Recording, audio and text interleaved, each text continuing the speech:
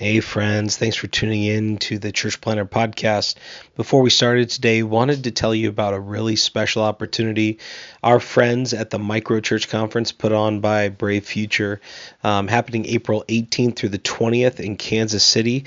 This is for all of you who are wondering what is a new kind of paradigm for missional church planting and church multiplication through smaller expressions of church, what they call rediscovering the smaller way. It's happening April 18th through the 20th.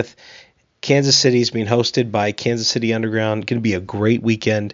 And they've given us 4 free registrations to give away. Normally the price is $90, but we will get you into the conference for free. We have 4 of those. What you can do to enter is go on our Instagram at Church Planter Podcast. And there you'll find a DM button. Click that DM button. Send us a DM with your email on it and your name and where you serve. So you email, name, where you serve, and you'll be entered to win one of 4 Micro Church Conference registrations. You just get yourself to Kansas City and you can be there and learn a ton from our friends at Brave Futures. Hope you enjoy the show today. The illustrious Jabba bids you welcome. I'm going to regret this. I'm Pete Mitchell. He's Peyton Jones. And this is the Church Planner Podcast, brought to you by Church Planner Magazine.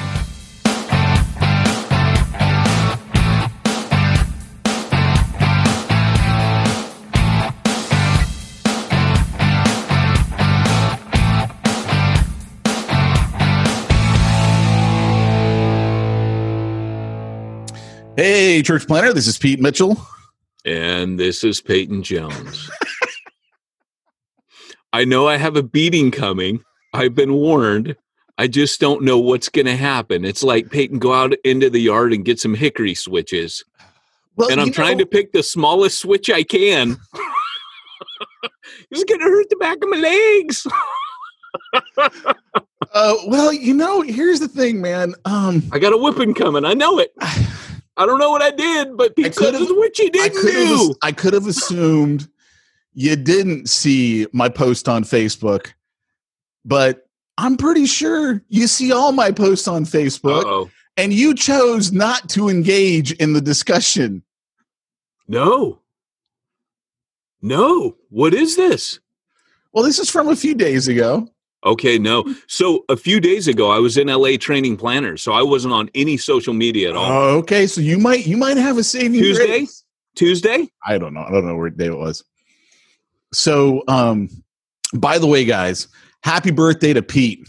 It's Pete's birthday today. I turned the big happy 4-5. Well, thank you. Birthday. Thank you. I had to lead you into that. I had to let you know it was my birthday. I have your present too. I have the best present for you. No, I are horrible at presents. Like, how long was I holding on to yours? For like 5 years and then finally giving it to you? In the history of our friendship, there has never been a present like this. I found you. I remember I told you a few months. I'm like, I'm having a hard time not getting your present now. What is it? I can't tell you. Well, I'm never going to get it. Buy it for you. No, I have to buy it for you. Oh, you have to buy it. Yeah. Oh, yeah. Well, it'll be pretty quick. So it's all I was thinking this morning. Do you remember at Exponential on my birthday? I gotta go. Pete wanted his birthday present. You don't understand. I gotta go. Like, I was so waiting for that today. It was like this internal time clock would go off. And Pete would be there, and he'd just look at me, and he'd be like, we'd have his stuff, like this setup. He'd be like, he'd start packing up our whole booth, our whole table. I gotta go. And I'm like, what's that? He's like, it's my birthday. I gotta go. You don't understand. I'm like, well, but wait, don't you want to hang out? We never see each other. Yeah, I go, do you want to go to islands? Do you want to? The conference isn't over for we don't have to stay here. I gotta go. Boom, in the car. Can I help you? Yeah, whatever. Just grab some stuff. I gotta go. Oh, no one. You can kind of guess why, but anyway, we'll just leave it at that. Let's just say Pete got an exclusive birthday present. It was that's only given to Pete. It's only given to Pete. Yeah, and Yeah. So Pete had to get Y'all home. can't be church planners. Y'all's just too carnal. Hey, Song of Solomon, baby. That's all I'm saying. There's a whole book. That's what I'm saying. There's a whole book. Hey, I work for Through the Word, right? I am only thinking biblical at all times. I'm sorry you religious people don't think biblically. That's all I'm saying. Oh, no. But so I always tease my wife. I'm like, because she's what, like 4 or 5 months older than me. So I'm like, hey, what's it like? She says, what do you mean, what's it like? Well, at 45, what's it like? What do I need to know? So this morning, she gets in the shower before me and she's getting out of the bathroom and she's like, oh, are you awake? And I go, yeah. And she goes, oh, happy birthday, Mom. Oh, thanks. And then I go, oh. She goes, what's wrong? I go, why didn't you warn me? This is awful. She's like, shut up. She hates it when I remind her that she's older. No, but so I had It is weird, Pete. I will say this. At 45, at 40, my body started letting me know, hey, dude. Like, yeah, you're not young anymore. Yeah. Warranty's broken, dude. Like the warranty breaks at 40. 45, though, you start realizing, oh, no.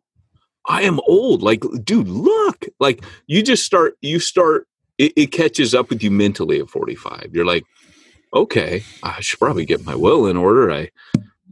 What are the young folk talking about these days? So it happens. It's funny because my screensaver on my TV, it like plays the phones from my the photos from my iPhone.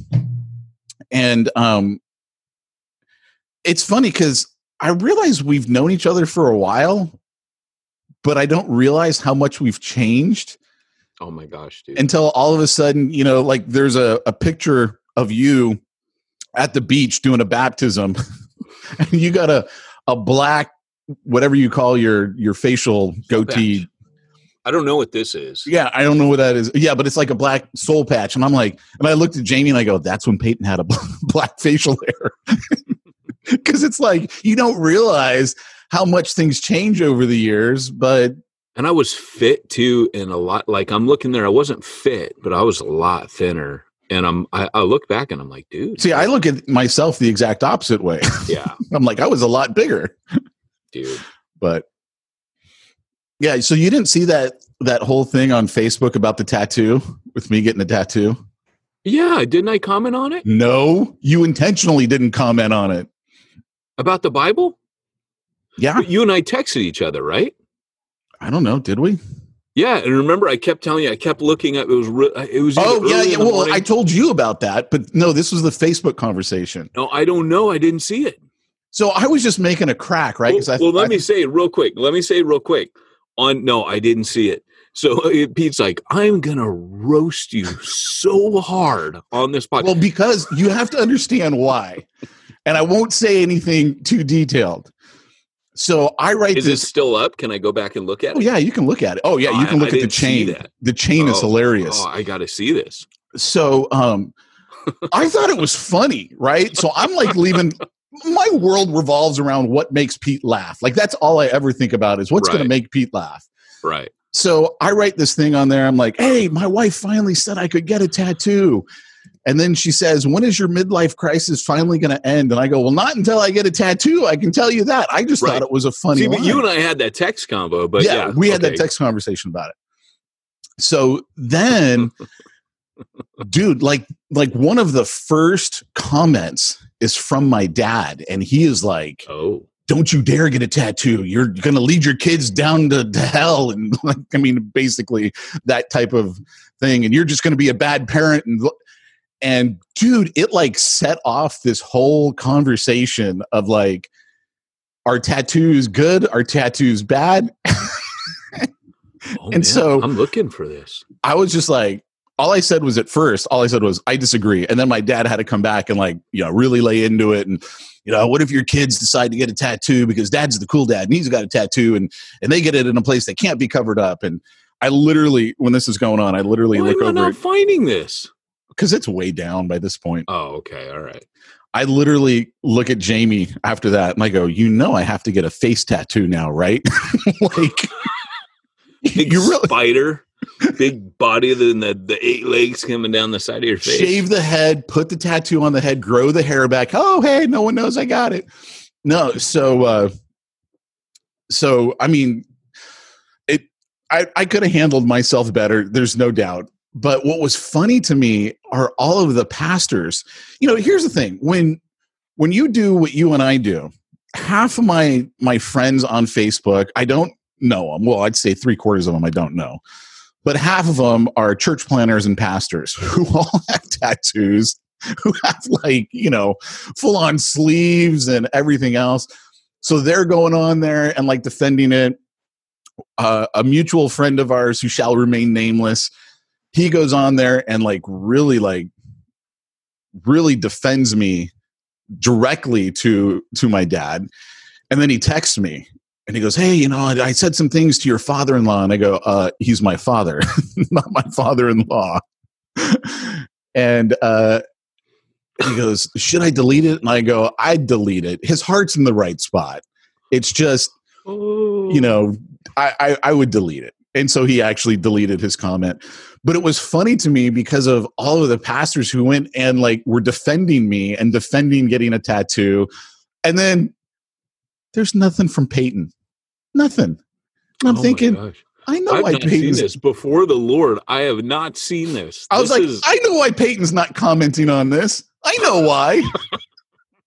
And I just was like, I can't believe it. What would he do? Not at all. This is the first time I've even seen this. Oh, yeah. No, it was funny. It was funny. Go Julie Mitchell. Personally, I think it's pretty cool. Oh my! And it was a funny. I just thought the whole when's your midlife crisis going to end? Not until I get attacked. I just thought it was funny. That's Mr. all Mitchell. I meant by it. I'll talk to him, and I'll take him to the show tattoo you the way. Oh my gosh! This is the first I've seen of it. Oh, I thought you were intentionally staying out of it. No, not at all. Oh. Not at all. I was going to roast you for staying out of it. That is so I was like, I know why he's staying out of it. I know why exactly. Do you know what I was doing Saturday? Is that when that was? Yeah, this is Saturday, this one up. I wasn't on my social media at all. So maybe I was on there on my Facebook. I didn't see this. Never saw this till just now. Yeah. I see where your head's going, though. I see the math you did. Yes. You put me in a very precarious, interesting, what is it George Bailey says? Well, this is a very interesting situation. Oh, my gosh, man. Oh boy. Oh, yeah. Boy. Jeez, Edith. It's funny because I went to Refuge Long Beach is merging kidding. D.A. Horton's previous church. D.A. Horton left. I don't really know him. I don't really know that much about him. I think I've met him once or twice, but, never clicked or whatever. But D.A. Horton left his church, went on staff at some other church, which I probably could have called that because Long Beach was going to be a hard slog, right? That was just going to be a rough. Can they even meet? Because it's Long Beach, so LA County is not letting you do anything. Yeah, I don't know. That's a hard time to leave a church, man, in the middle of COVID. Hey, see you guys. But the fact is that his leadership. Apparently, they're pretty cool. And Terrence Brooks, who years ago, 2-3 years ago, I'd slotted for that's the dude to come on with Chris Langham. Well, anyways, he started a church called New Wine. He was a predominantly black congregation in a white neighborhood. And we were, predominantly, at the time you and I were there, it was about 50-50. But, we were in a 50% black neighborhood. We were actually reflecting, but I remember. I don't know. Was it more Latino or was it more black? I don't know. It was black and Latino, yeah. I mean, it was definitely minority. I mean, it was not a white neighborhood. Yeah, for sure. and it definitely, it was really interesting. The church really changed in the time that we were there. I mean, when we started out, we were all white people. And I remember towards the end going, this has to, Chris is there. And Chris knew I'm here for the temporary. I'm holding the door open for the next guy, which was fantastic in some ways. But, I remember Chris would be like, he called me up and he's like, hey man, you said you might have some leads on other guys that can come in and take this. And Terrence Brooks was one of those guys that I remember going to Exponential and just saying, Lord, I'm going to bump into so many people today. Please, if there's somebody there for Long Beach, please. Who's one of the first guys I bump into is Terrence Brooks. And he and I had done a walk in Long Beach together. Some seminary had said, hey, we've asked a couple church planners to walk the city with us and tell us about their neighborhood. Would you do that? So we did. We walked them through Bixby, and because those were only like 2 blocks apart. So we started at Bixby. I told them that story, walked them down, took them to Luther Burbank, talked about the church, how it developed. And then we did that with Terrence. So he had walked on to the campus just saying, God, I'm ready to throw in the towel with New Wine, just speak to me here. And of course, I bump into him like the first person he meets when he comes on, and we knew each other. And I start talking to him going, hey, what's going on? With New Wine, I've been praying about you for a few years and wondering if, it might be worth talking about a merger. I mean, you know me, right? I don't beat around the bush on that stuff. And he was like stunned. And so he and I and Chris went out to lunch, and eventually I just let them take over their own relationship. And I didn't push, and they dropped the thread for a while, and it got picked up again with through the word stuff. Chris started bringing Terrence into that. And by the end of it, man, I went to the coolest frickin' church service on Sunday where Terrence, D.A. Horton's team, our team, everybody was together in Lakewood. So it has slightly shifted over, but man, I'm telling you, they're the DNA, the mission of that church is going to be hot. Where's it going to be at? It's in Lakewood. It's not far from you. I mean, it's just like a couple blocks up. It's in Lakewood? It's in Lakewood. Yeah, there's a building, everything. This church gave them this building. I don't know what the church is going to be. I mean, it's 3 different congregations merging together, but it was all about mission. I mean, I wanted to go there, but the irony is I thought, oh, Pete should be here. And I thought, but what a weird trick that God played on Pete. He wanted air conditioning, and now all churches are outside. We were just ahead of our time. I would have preferred outside over indoor with no air conditioning. I'm telling you, man, there's a world of difference. Yeah, and those ceiling fans are way, way, way up in there, and you couldn't even feel them. Or somebody would get up there. Somebody would come along and turn off the big mega fan because it was too cold for them. It's like, no, the rest of us are melting. Yes. Interesting. Yeah. So you got big plans for the day? Great, Scott. It's time for this week's topic. Let's get down to the nitty gritty.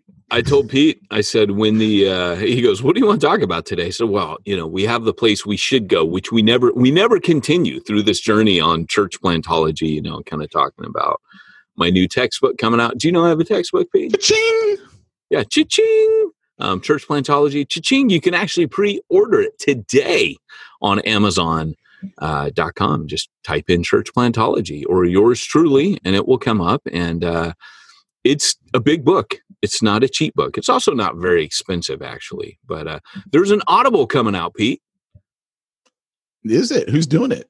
I don't know. Can you get the same guy who did Yoda? I would love. Excuse me. I'd love to. I don't want to do it. I get cotton mouth, I have a slight speech impediment. So you do a podcast, so you'd think you'd be able to do something as simple as I do through the word. I just finished 2nd Chronicles, 1st and 2nd Kings. I mean, you'd think like I talk for a living, but I don't want to do my own book, Yeah, Church Zero would have been the funnest book ever to read, and that dude nailed it. Reaching the Unreached, I think I would have done that one. I would have loved to have done that one.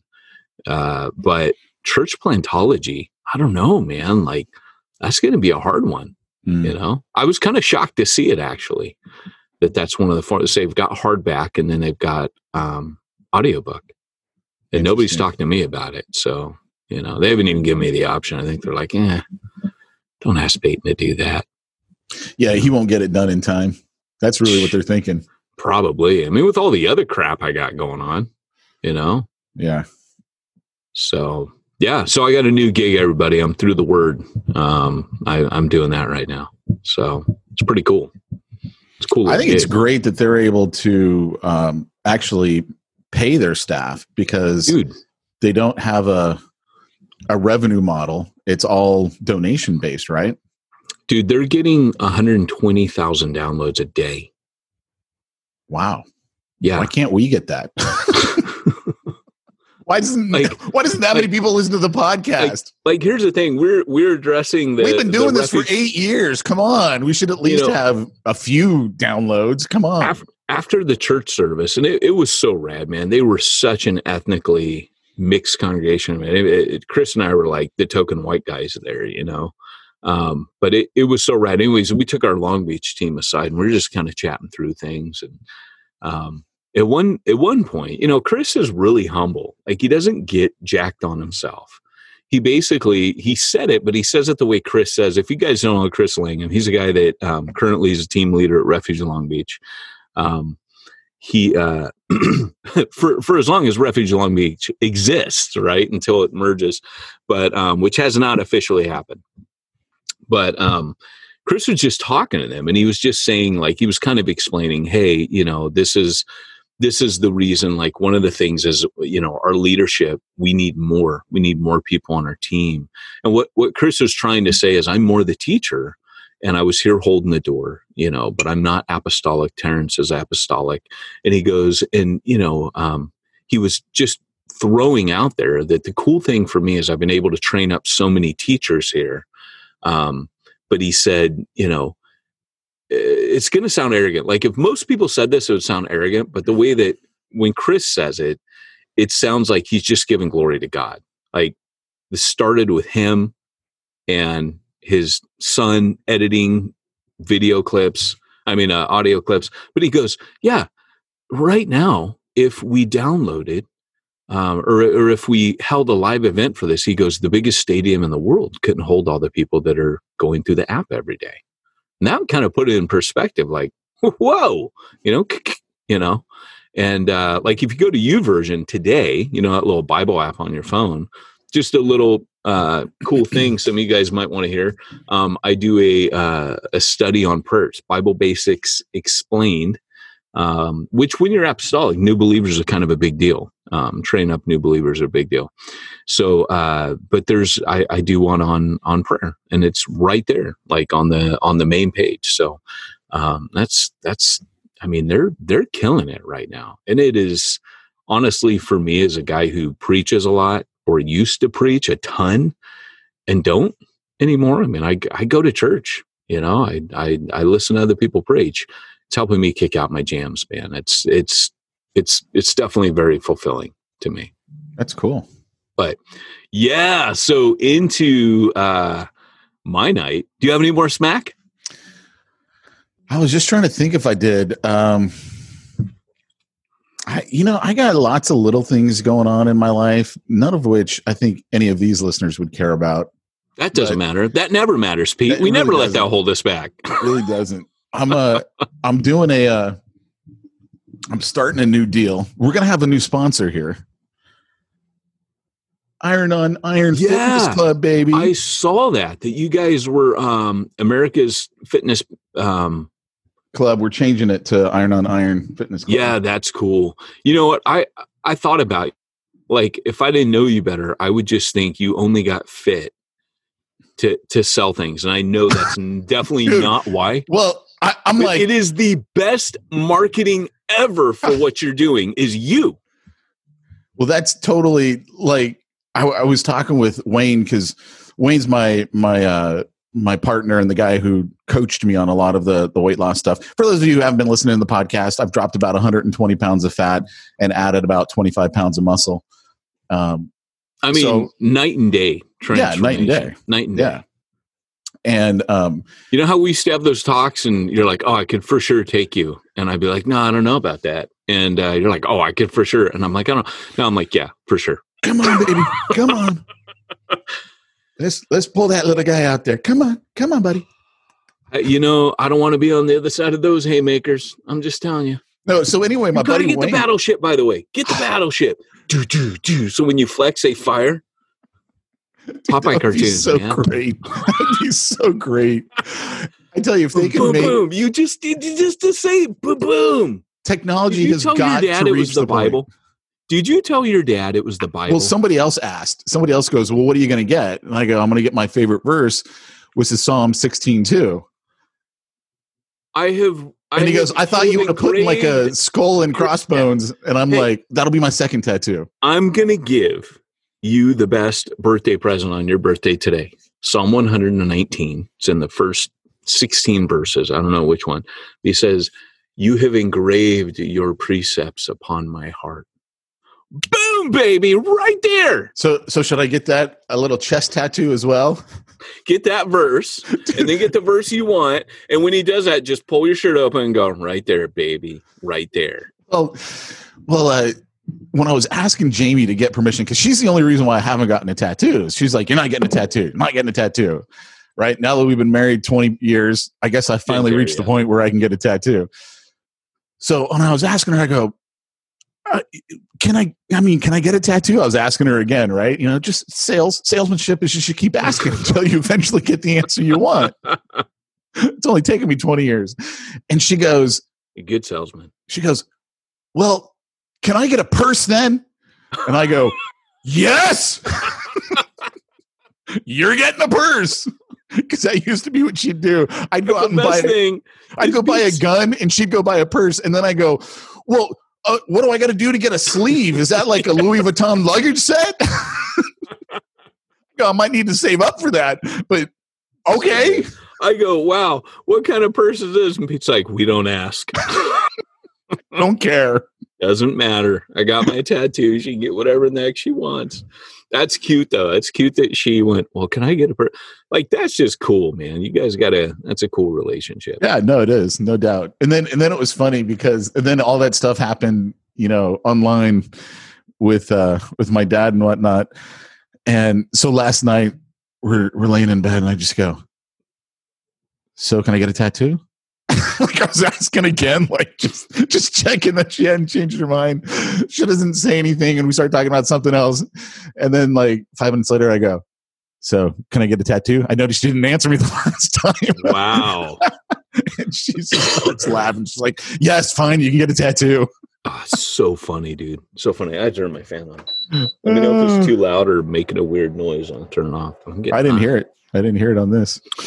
So I want to go get it today, you know, my 45th birthday, go get it today. Dude. Well, hey, it's your birthday. You came. And then for Paul a day, Percy, see, and that was the other thing too, because like a lot of people don't know that the people who are commenting on my posts are pastors and church planners. Right. I know they are.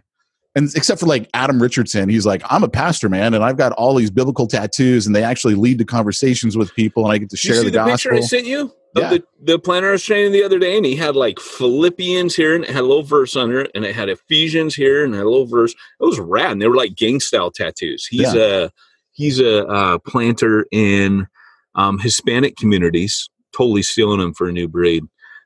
He's going up to the migrant camps in Ventura. He's going to plant it. He just planted this rad church in St. Louis where there was like no Hispanic churches in Missouri. He got recruited to go down there. That's awesome. And but he's super cool. But yeah, he had these big. I was like, Pete, get those. Paul Percy was hilarious, man. Paul Percy's like, I was just going to get one tattoo, and they call it an addiction, and now I have like, I don't know what he said, like 8 or something. And he like sends me pictures of them all, and they're all biblical based. And then he's like, here, go to this guy or go to this guy. And then he's telling me about them. He goes, they're so fun, dude. Oh, dude. He goes, they're both believers, but this one over here. Oh, Sick Dog. Sick Dog. I don't think I should say it, but you said, yeah, I know where you're going. So dude, Paul Percy is in the New Breed Network. He's one of my church planners. Paul Percy's one of the pastors that I honestly respect the most. Absolutely. Because this is a guy who, first of all, he's planting in Stanton, which is the ghetto, if ever there was one. Yeah. And he literally quits his job working at a school. I think it was a Christian school, wasn't it? So he can go take a job in the community in Stanton. First, he quit his job at a megachurch he had been at for 20-something years. Yeah. Quits that to go plant in a filled-in swimming pool in the nastiest hotel in Stanton. They loved him. Because back when we were planting in Long Beach, we used to pray about planting in Stanton. I just couldn't find anyone to go there. But before I even moved back to America, we threw New Breed conferences. I threw 2. And that's how I met Charlie Marquez. That's how I met Ruben, funny enough. Ruben was walking down the hallway, and I said, "What are you doing?" He goes, "Trying to stay out of prison." And I said, "Well, come to this thing I'm doing." So he came, and he was literally one of those guys going to the church going, do you got something I can do? Like even this weekend in Lakewood, when we were doing the church merger thing, afterwards, this family came up to me and said, "Hey, here's our, he's trying to stay clean. You guys got something for him to do." So for me, I'm always thinking church planner, but we used to go and regularly pray, Kirk Overstreet. Right. Yep. He and I would meet every month in Stanton. Also, Kurt Blake came a couple times from ECCU. Those guys are awesome. And so we would meet and kind of tying in today's topic, because when I get to my smack talk, it ties in. So we're heading into the topic already, but there was literally a woman that was totally possessed. Yeah. And I can't even remember now what she said, but she was glaring at us in the line. And I look over and I see her look, and it's just a pure look of hatred. And we're just buying coffee. We haven't even gotten to prayer yet. And she's looking just like she hates our guts. And I said to Kirk, because Kirk's a little more charismatic, I go, "Hey, Kirk, I think we got a friend over there." Meaning like that's my Kirk, code word for demons. Like if somebody's possessed, I'll say that person's. I'll look at Andrew and say that person has some friends. Kirk who? Overstreet. Okay. Yeah. Kirk Overstreet. So Don Overstreet's son. Right, you guys have been listening a long time. You'll know. We even had Kirk on with his dad once. But Kirk's a guy that when I wrote the text, he's like, "Dude, you got to put demon possession in there. Nobody ever writes about that. And church planners are going to hit that." So we end up literally. So I say that to Kurt, and he goes, "Oh, no doubt, bro." Cause you can feel it. Anyways, while we're standing there, there's a like one of these cups on, you can't see it in the screen here. There, those little stands in the middle with cups. They're trying to sell them little bags of coffee. Literally this cup, while we're sitting there looking at her, literally just goes like that and shoots off laterally. Nobody's touching her or anything. Everything goes all over the floor. It literally just goes standing right next to her. She hasn't touched it. Nothing's happened. Thing just shoots off laterally. And I'm like, "Oh." And I said to Kirk, I go, "Dude, I just saw that happen. Like I was looking, and Kirk didn't see it." And I'm like, "Dude, that thing just shot off of there." So anyways, we're sitting outside, we pray, or we're getting ready to pray. We're sitting outside with our drink on the front table. And she turns around and she said something about, "You're not from God," it was something like that. It was something really like she was trying to discourage us. And Kirk just looks at her and goes, "Jesus loves you. He really loves you. He died for you. He wants to set you free." And she just like freaked out and took off. And, but I'm telling you, it was, so getting into that wasn't the one that was in the other church building. No, this was in Stanton. Okay, we're regularly praying. This is at the Starbucks on Stanton.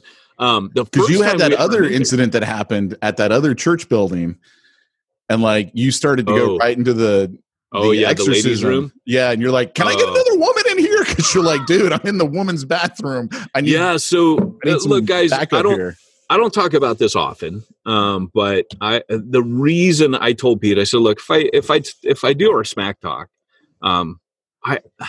and you guys listening, you can pray. Like it'll be days after it actually happens. But like I had something kind of supernatural pop off in my room this morning when I first woke up, and it freaked me out. At first, I didn't know what in the heck was going on. Wasn't an earthquake, wasn't anything. I'm not going to talk about it because it was really strange. But there has been like activity for the last few days, and I'm trying to keep mindful. It says, gird up the loins of your minds, be alert, your enemy. Like I'm really like going into this. I know. And it's hard because this is in a non-believing family's home that we've been getting close with. And they've started letting us in that, hey, we have demonic activity. They wouldn't say demonic. They've seen an apparition.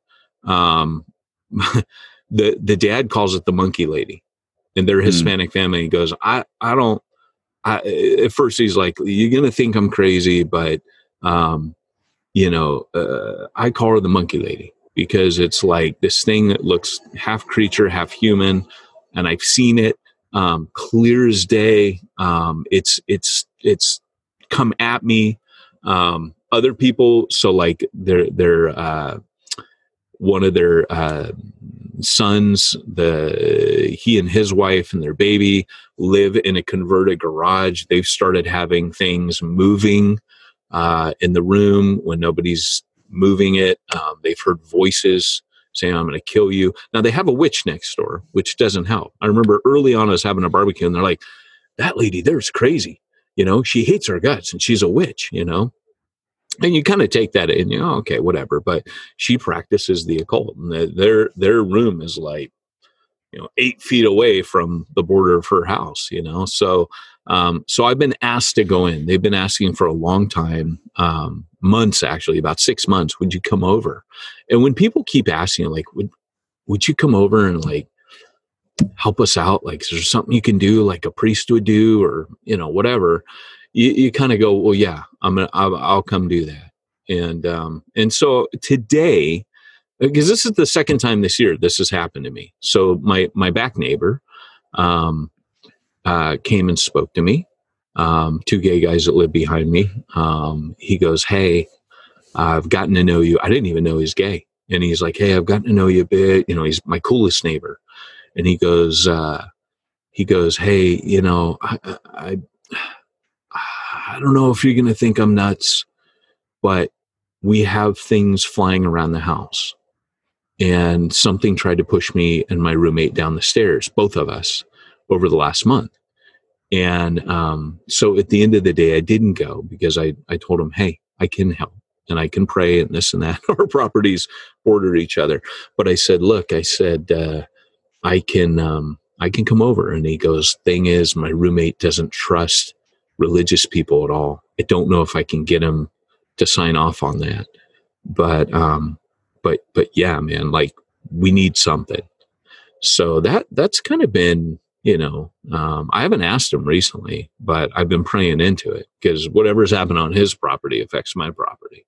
And I've had my share of things, but whenever you're involved, like at Long Beach, particularly when we were doing Long Beach, I had a lot more things. Whenever I'm actively planning churches, more stuff happens, like crazy stuff happens in my house. So like we're talking like, I think I mentioned this once. One time I was talking to Andrew. I was standing in the doorway. I was getting ready to go out in my office. So I was standing there. I had a cup of coffee in my hand.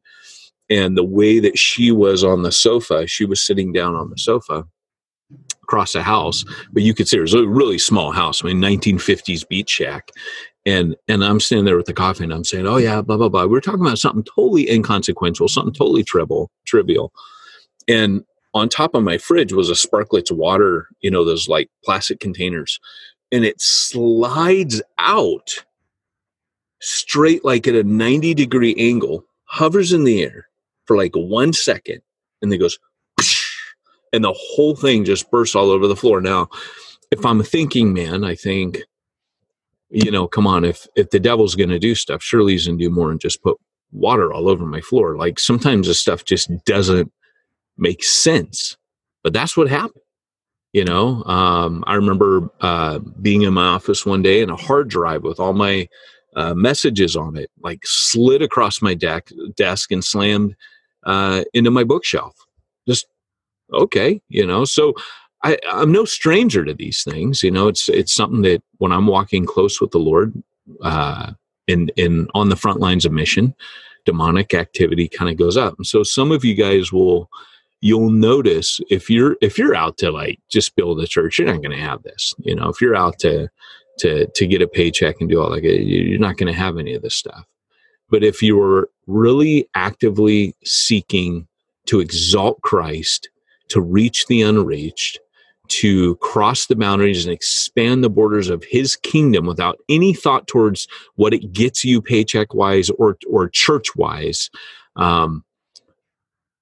that's when it's on. That's when the enemy's threatened. Because as soon as it's not about you and it's about him, Satan gets nervous. So you want to talk about things that go bump in the night for the devil, that's what keeps him awake at night. So you'll find there's pushback. And I don't understand any of this stuff. Like, I don't understand why that stuff, like what good that does when those things pop off. In many cases, it has the effect of letting you know, oh, we really are in a battle. And, the things I think Satan's going to really use for those of you guys that are out there is discouraging thoughts, like particularly right now. The church is poised right now to be more powerful than it's ever been because it has to shift to missional stance or die. So right now, if I were Satan, I'd try to be getting you more scared than ever about being a leader and a pastor. And record numbers of pastors and leaders are quitting and leaving their churches right now during this time and opting for security. It's just a fact. But if I'm Satan, I'm scared right now because the church is either going to go missional or die. But anyways, so what we're supposed to be talking about? Well, I want to know because, our church planners, this isn't like, we're not Catholic, right? So this is much more, talked about even in the Catholic church than it is in the Protestant church. So what, like if one of our church planners is in this same type of situation, hey, I got something going on in my house. It's not right. I don't understand it, and it sounds like there's some sort of demonic activity going on. What do you do? What do you do? Yeah. And that really, to be honest, that's kind of I know is a long setup. I'm not afraid of someone taking this audio and saying, this dude's crazy. That's fine. There's a lot of stuff I didn't believe in until I became a church planning missionary. I get it. I was a psych nurse. I get it. I was in exorcisms at a very young age, unfortunately. In my high school groups, first time I ever saw one at the church I was at. It was a little church plant in Westminster, California, Garden Grove, which, is right next to Stanton. But long story short, when you get called into this, like Pete said, you're not Catholic. Like, where do we draw the line? Like, they would call it like a house blessing or a house cleansing. And here's what I know is we have no problem if you accept exorcisms of people. Like, people are like, oh, I don't have a hard time with that. But because we don't really have a, the haunting of a place really,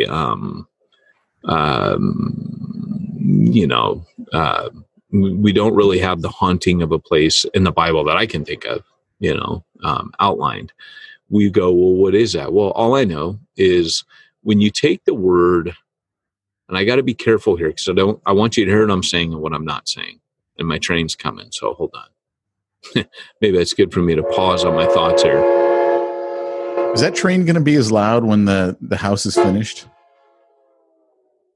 Well, I don't have a door yet, but I've got the insulation in. Okay. I'm just curious. It is. I can hear the difference by the insulation. Yeah, but the problem is I don't have the door. Once the door's on, I think that's going to make a really big difference.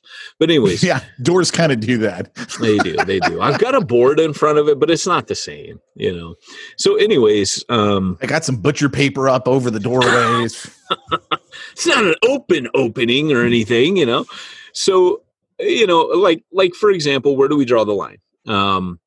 The word oppression, by the way, the word is actually demonized for possession. There is no word for possession and oppression. They're not two distinct words. The word demonized means what it sounds like. It's like you're terrorized by demons. So when somebody is possessed, it's the same Greek word. It is just one word, demonized. So if you're demonized and you're possessed, that's something we use as a distinction. We can say someone is demonized, like they're being oppressed or haunted. You could be haunted by a demon. I mean, that's being demonized. It doesn't mean that they've taken control of you. It means you're being oppressed. So like Saul, you would kind of say he was demonized. Whether you say he was possessed, or I don't think he was possessed. I think he was demonized. I think he came under the influence of demonic spirits. They influenced him. David would soothe him, and then he would throw the spirit, because when David sings of him, he sings of him like he's a believer. So I don't think a believer can ever be fully possessed, but I think they can be influenced. I think being demonized means you can be influenced. So there are times where, and I want you to hear what I'm saying and what I'm not saying. Please don't start reading a bunch of theology from your background into this or drawing conclusions. What I've said is very simple, because the Bible puts it very simply. It says that a spirit would come and oppress Saul. And so it's the same word. Like I said, obviously that's in Hebrew, but it's the same word translated over for possession. And so that's where sometimes people are like, well, believers can be possessed. I don't believe believers can be possessed. I think if the Spirit's in you, that you cannot be possessed, but you can be oppressed to a greater level than what sometimes people give credit for. But if the Spirit's in you, you're never going to be like a demoniac. That's never going to be true of you. So as you get called into these situations, this is the reason I went there, is to say this family is being demonized. They are being terrorized by demons. And for whatever reason, whether it's a lady next door or whatever, there's a couple things when you go do this. Number one, there's a couple of, you said we're not Catholics. There's a few things that I do. Number one, as a good Protestant believer, I do learn from the Catholics. I mean, the Catholics are great, because if you're going to talk about somebody you want in your corner in a demonic possession, don't believe The Exorcist. When that priest is like, and he jumps out the window, A, that never happened. And B, that account is taken from 3 different stories. And what happens with like things like Walter Martin used to talk about the cross, and he would say that he wore this big cross, and people would say, why do you do that? And he's like, well, because the devil doesn't like it. And what the devil doesn't like, I do. Right. Right. I remember that. And so he would wear this giant crucifix at all times. And because he said didn't Dr. Walter Martin, he was taking someone to like, yep, some psych ward or something like that. Yeah. And the guy's like, I don't believe in this. And they're getting in an elevator. He was doing jail ministry. And when he was they were in the elevator and they were transporting someone who was possessed. And they were like, he said that they were going nuts and yada, yada. And the cop had recognized him and said, Dr. Martin, I need you to come with us. So they're in the elevator, and the guy says to Dr. Martin, this person's possessed, and I think we need your help. Well, see, the story that I remembered, they were in an elevator. Yeah, no, I'll get to that. The guy didn't believe. Right. So there's possession. 2 cops. No, there's okay. 2 cops. Okay. So Dr. Martin, as he's in the elevator, he's talking to him, and he says, now you're a Christian, to the one cop. And he goes, what about you? And the guy goes, I'm a Christian. He goes, yeah, I'm a Christian. And the demoniac looks right at him and smiles and goes, no, you're not. But didn't the demoniac like all of a sudden say something in like a whole nother voice without the mouth moving? Yeah. And the guy goes, yeah. The guy goes, what was that? And That's Dr. Martin goes, that's what you don't believe in. Yeah. That was the same one. Yeah. So anyways, the cool thing is that when you have something like this, it's an opportunity for the gospel always. So what I will be doing is inviting them to believe in Jesus tonight. I will be leading them to Christ. And, I will also be having the goal tonight of exercising this thing out of their house. Now, I don't stand much of a chance of doing that in a complete way if these people don't come to Christ. So what's really important, and I'll try to make this as clear as I can. If you're not a believer, because I know we don't have a context for doing this in a house, but you will get called into these things. The very first pastoral call I ever had was this, by the way. And I was so scared. And my pastor at the time, he had done 1 million. He's like, no, he's just go do this. He made it like I was shaking, when I got to the door. I'm like 20 years old, dude, 21 years old, and going to do this. It was one of my first pastoral call. And there were these 2 ladies there. I think they're lesbians. And they're like, help us, Nothing happened. I was expecting like things to push out of the wall, like on, Freddy Krueger, Nightmare Before Elm Street. The wall's going to have some face popping out of them, and nothing happened. But what you do is you take oil, you take scripture, and you take someone else. You never go by yourself. When you take the oil, what you do is you take the oil and you put it over every doorway. Right? That's biblical. Everything was anointed with oil in the Old Testament. That is the presence of the Holy Spirit. That's why it's important to lead people to Jesus when you do this. So it becomes an opportunity for leading people to faith. You anoint. Some people take like holy water. I'm not a fan of holy water. I respect the Catholics on this stuff, but I don't. This holy water doesn't mean anything to me. Right? The only holy water I know of is the waters of baptism, and it's not the water that's holy. But what a Catholic will do is like pray over the water. But because we've got a biblical mandate for anointing people with oil, I will anoint them with oil upon believing. I will anoint every doorway and say this doorway, and I'll pray that God would protect all the coming and goings in and out of that room. And I'll do that room by room. I'll read scripture in every room.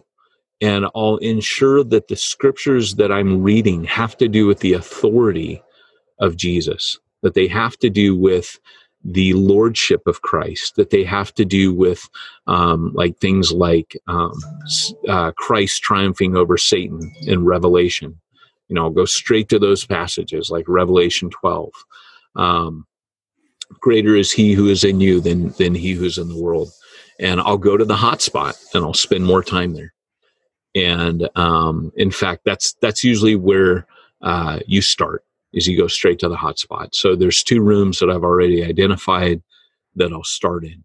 But, first thing, you show up, you just keep it cool. Don't you be nervous. You're nervous. Everyone's nervous. In fact, I'll tell you, like 1 week out, the guy told me, oh, I'll be working late that night. Now I know he's not working late that night. All right. Normally he gets off, has a few beers, and goes golfing every day. So he's not working late. I think any night I had told him, he's scared, right? It's freaking him out. He's asked me to do it, but he doesn't want to be there. Does that make sense? Yeah. And so I've had to push back and say, you have to be there. Like, for this to mean anything, you have to be there. And part of it has to do with what you're doing in this, or the reason, and you tell them you have to be followers of Jesus, because the authority of Christ in you is what's going to make a difference. This is your home, and you must be here with the Holy Spirit all around you and within you, and you must be the owners. As soon as I'm gone, if you're not following Jesus, it just waits till I'm gone. It doesn't manifest and it takes off. So, and normally they will fight when they know. So when you're leading the family to Christ, that's when the fight. By the way, whenever a demoniac manifests, change the topic for a second. Little one's walking in the room. She can't. Okay. All right. What are you doing, baby girl? Duh. Hey there. She's sneaking in the back for those of you listening to the podcast. Looking sly. So, Just anyways. What was I saying? Yeah, so it's really, where was I? It's really important though I think you're talking about how if you leave, it's just going to come back if they're not following Christ. And yeah. So what I was going to say, this is important. Every exorcism that ends up being dramatic, it's a desperate attempt. What you're seeing is the desperation in the demoniac not wanting to leave. And we see that in Mark, by the way, when Jesus casts out the men that are in the prisons or in the graveyards, shackled, they beg Jesus, please don't cast us out. Please let us go into the pigs. There's something about the demoniac or the demons themselves where it's traumatic to them to leave. And I don't know what that is. We're never told what that is. A lot of people have written books and they'll try to explain it to you, which, hey, more power to them for making stuff up. You know what I'm saying? But we don't understand. And by the way, I would always say on this stuff, the reason I do this podcast is please don't go looking for this. You look for it, you're an idiot, right? But it will find you eventually if you're doing the right stuff. You will have this call. And you'll be like, dang it, I remember getting on that podcast and I remember listening to that. And Peyton talked about this. And so, like I said, walk into every room, read scriptures, pray, anoint the doorways, pray over them, read scriptures about God's protection. The angel of the Lord encamps around those who fear him. Most of your passages, when you read them for the room in general, needs to be about the blood of Jesus, right? It needs to be about the victory of Christ over Satan. Those drive them nuts. That you are basically, it's like when you have a squatter move in and you show them, no, I own this house, right? Like in Russia where those guys go, no, I own your house. Now I've got the deed. That's what's happening. So you're coming back in going, no, you don't belong here, right? And the family for that to be effective has to be believers, right?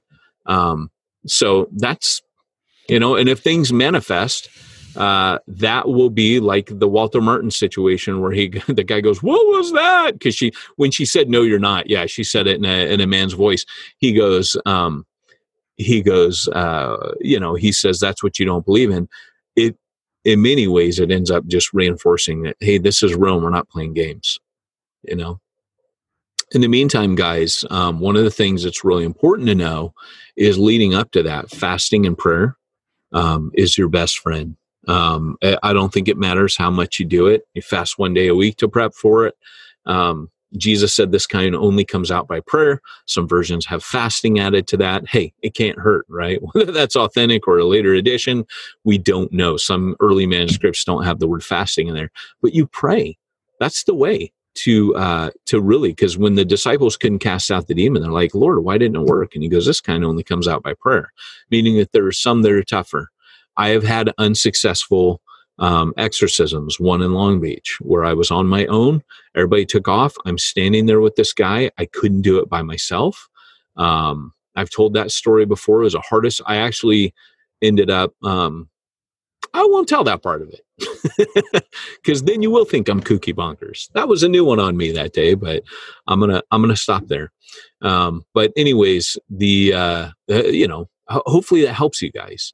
But it's a gospel opportunity. The number one thing you want to do is you want to sit them down before, you want to lead them to Jesus, and then you want to go around and do that. I think one of the books that I found most interesting on this topic is, I can't remember the guy's name, but the book is called Deliver Us from Evil. They made that movie that we saw. You and I saw that movie in the theater. We saw it with Barry, didn't we? Yeah. Yeah. And the movie has nothing to do with the book. Like the movie was like, hey, we're just going to make up a story about demon possession and just. Yeah, but they got some stuff right. So if you're ever in an exorcism, it's the first time I've ever seen this in the movie, where right before they manifest, you as the minister get overcome with panic. You all of a sudden start, you don't know what it is. And what it is you're sensing something spiritual. It's like this terror and dread, like as if a boogeyman was in your room. That's what you feel. It's before they manifest. Yeah. That's the weirdest thing about it. And in that movie, that's the first time I've ever seen that depicted. And every single time, and the priest, remember, because he's a cop, and the priest is telling him, overcome it, overcome it. It's not real. It's not real. And he's telling it. And when I was in the worst exorcism ever in Long Beach, that hit me so hard, I was immobilized. And that movie portrays that. And I'm telling you what, when we saw that movie, I said to you afterwards, that's exactly what happens. Yeah. Well, like you said, the guy's a cop. He's a New York cop. And it's a true story. The book, because this is what he does, like as a side thing. He just is like, no one else does it, so I got to do it. Yeah. And he talks about the team that he puts together, because like you said, he doesn't go alone. First one he went into, he didn't believe in it. Is that what it was? I don't even remember at this point. But one of the things that always threw me when I was reading the book is he would talk about, this guy over here, he's a psychic. And then I realized later as I went through the book, what he's saying in the fivefold ministry side, we would call that a prophetic person. Yeah. But he's on the Catholic side, so they're just calling him psychic. But he actually doesn't mean psychic like you and I would think of psychic. No. Of someone who's using, the spiritual realm to communicate. That's not what he means at all. He means he's prophet. Using the language that people would know. So, and prophetic people are so we call it the discernment of spirits. So I have it. Jeff, the guy that I served with in Pillar in Wales. You got to love it when he comes out here on vacation and you're like, hey, we got to go do an exorcism together. Well, we did a few. Oh, did you do a few? I remember you did the one. We did a few. So I got the one, the guy from Korn, Brian Head Welch, had said, hey, we made a deal. I know this sounds crazy, but if you ever look at Church Zero, I kid you not, this is the story behind it. Hannah was in our church. She was like a lesbian, that stripper who had reformed and come to Christ. And at that time, she was touring with the Whosoevers.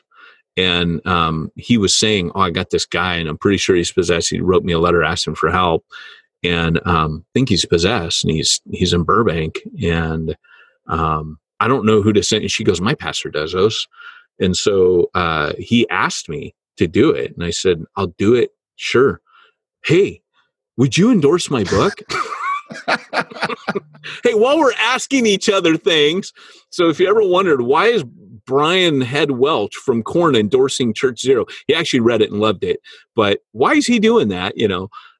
But anyways, but yeah, like, I kid you not, it's like that scene on Lord of the Rings where when the ring wraith is like there and all the bugs come out of the ground. That's how it was when Jeff was around. People would be drawn, like, the weirdest thing. I've never ever seen this. You have to be serving with someone who's highly prophetic. Guys, I'm not a kooky bonker crazy guy. Like, I'm saying this stuff and you guys are like, yeah, I think the jury's out on that now. But when you serve with someone who walks heavily in the supernatural, demoniacs are drawn to them. It's weird, man. Like, they, and here's the thing. Maybe it's something like this. When Jesus appears with those guys, that the disciples come running back down the road. Repeatedly in the scriptures, including that story, when they see Jesus, they run at him and fall on their knees. And all I'm saying is there's something about when you have somebody like Jeff, he was an old retired church planter that helped me plant Pillar. Like I said, someone drove to my house that has never before or since driven to my house. When Jeff was here a week, drove to my house. I remember being so surprised, like, what are you doing here? Drove from LA down to San Diego when Jeff was here, was totally possessed, and said, I just need to talk. Like, what brought that person here? I can't go into more detail, but there was a throwdown. There was a full exorcism in my living room. And to the point where I was getting kind of worried, because it was like they were screaming. And I mean, it was on. And, and when Jeff and I did this one in Burbank, it was unreal. because I said to him, hey, I got to go do this exorcism. Want to go with me? He goes, yep, let's go. I go, it's 2.5 hours away. You good with that? And he's like, let's go. Let's do it. So we drove all the way out there. And I'll never forget the guy telling us how, bull crap, someone said I had a demon, and it was totally the demon talking the whole time, saying, and they tried, ha, ha, ha, just mocking. And I'm sitting there going, you know what? Maybe this was a mistake. Maybe we shouldn't be here right now. And I'm telling you,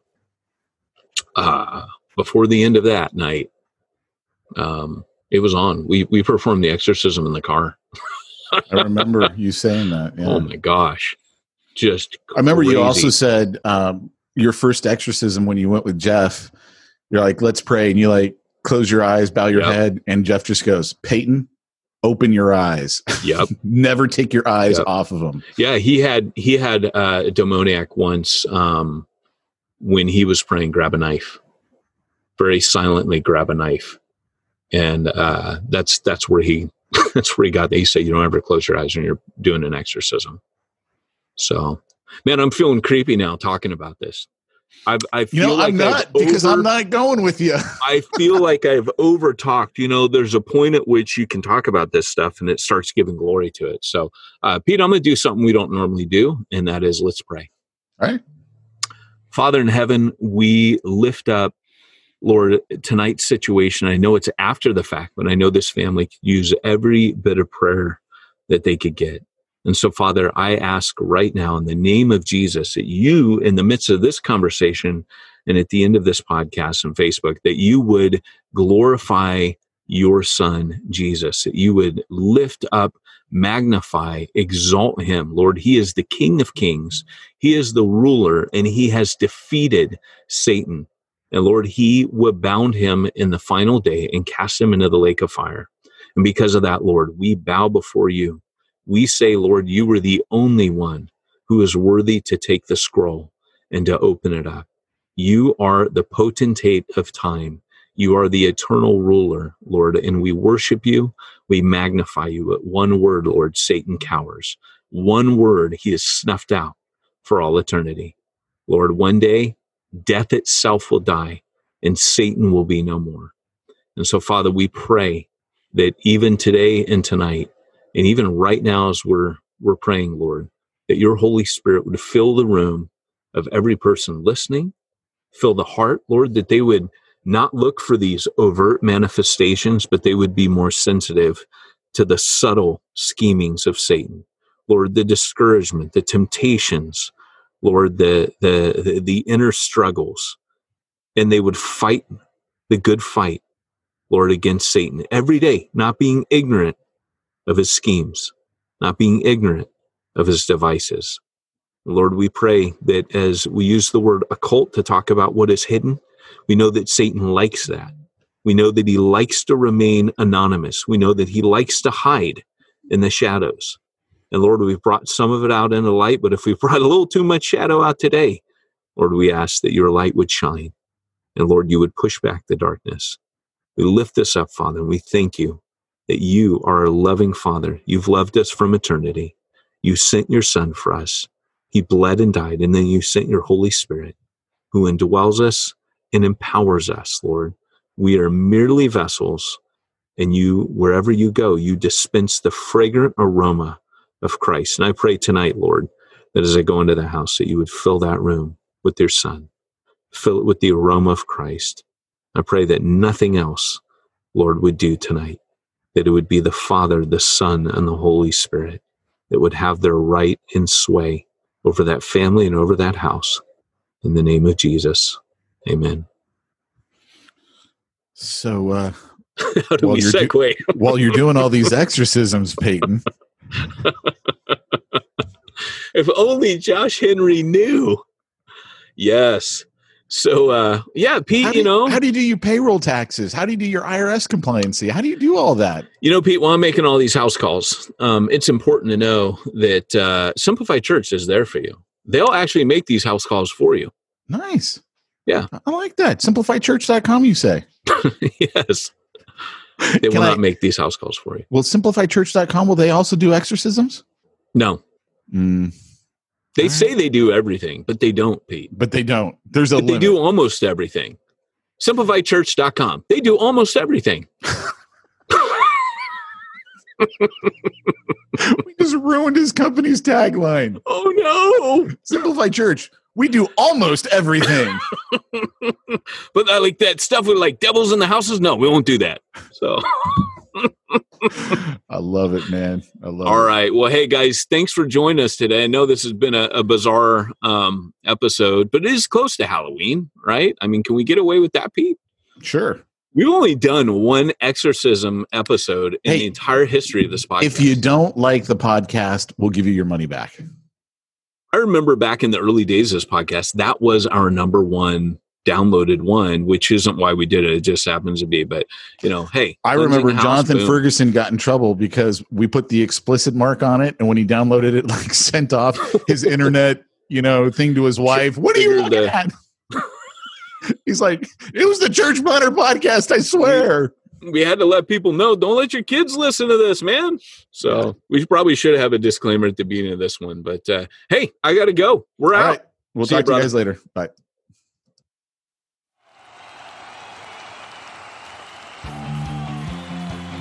Thanks for joining us for another weekly episode of the Church Planner Podcast with Pete Mitchell and Peyton Jones.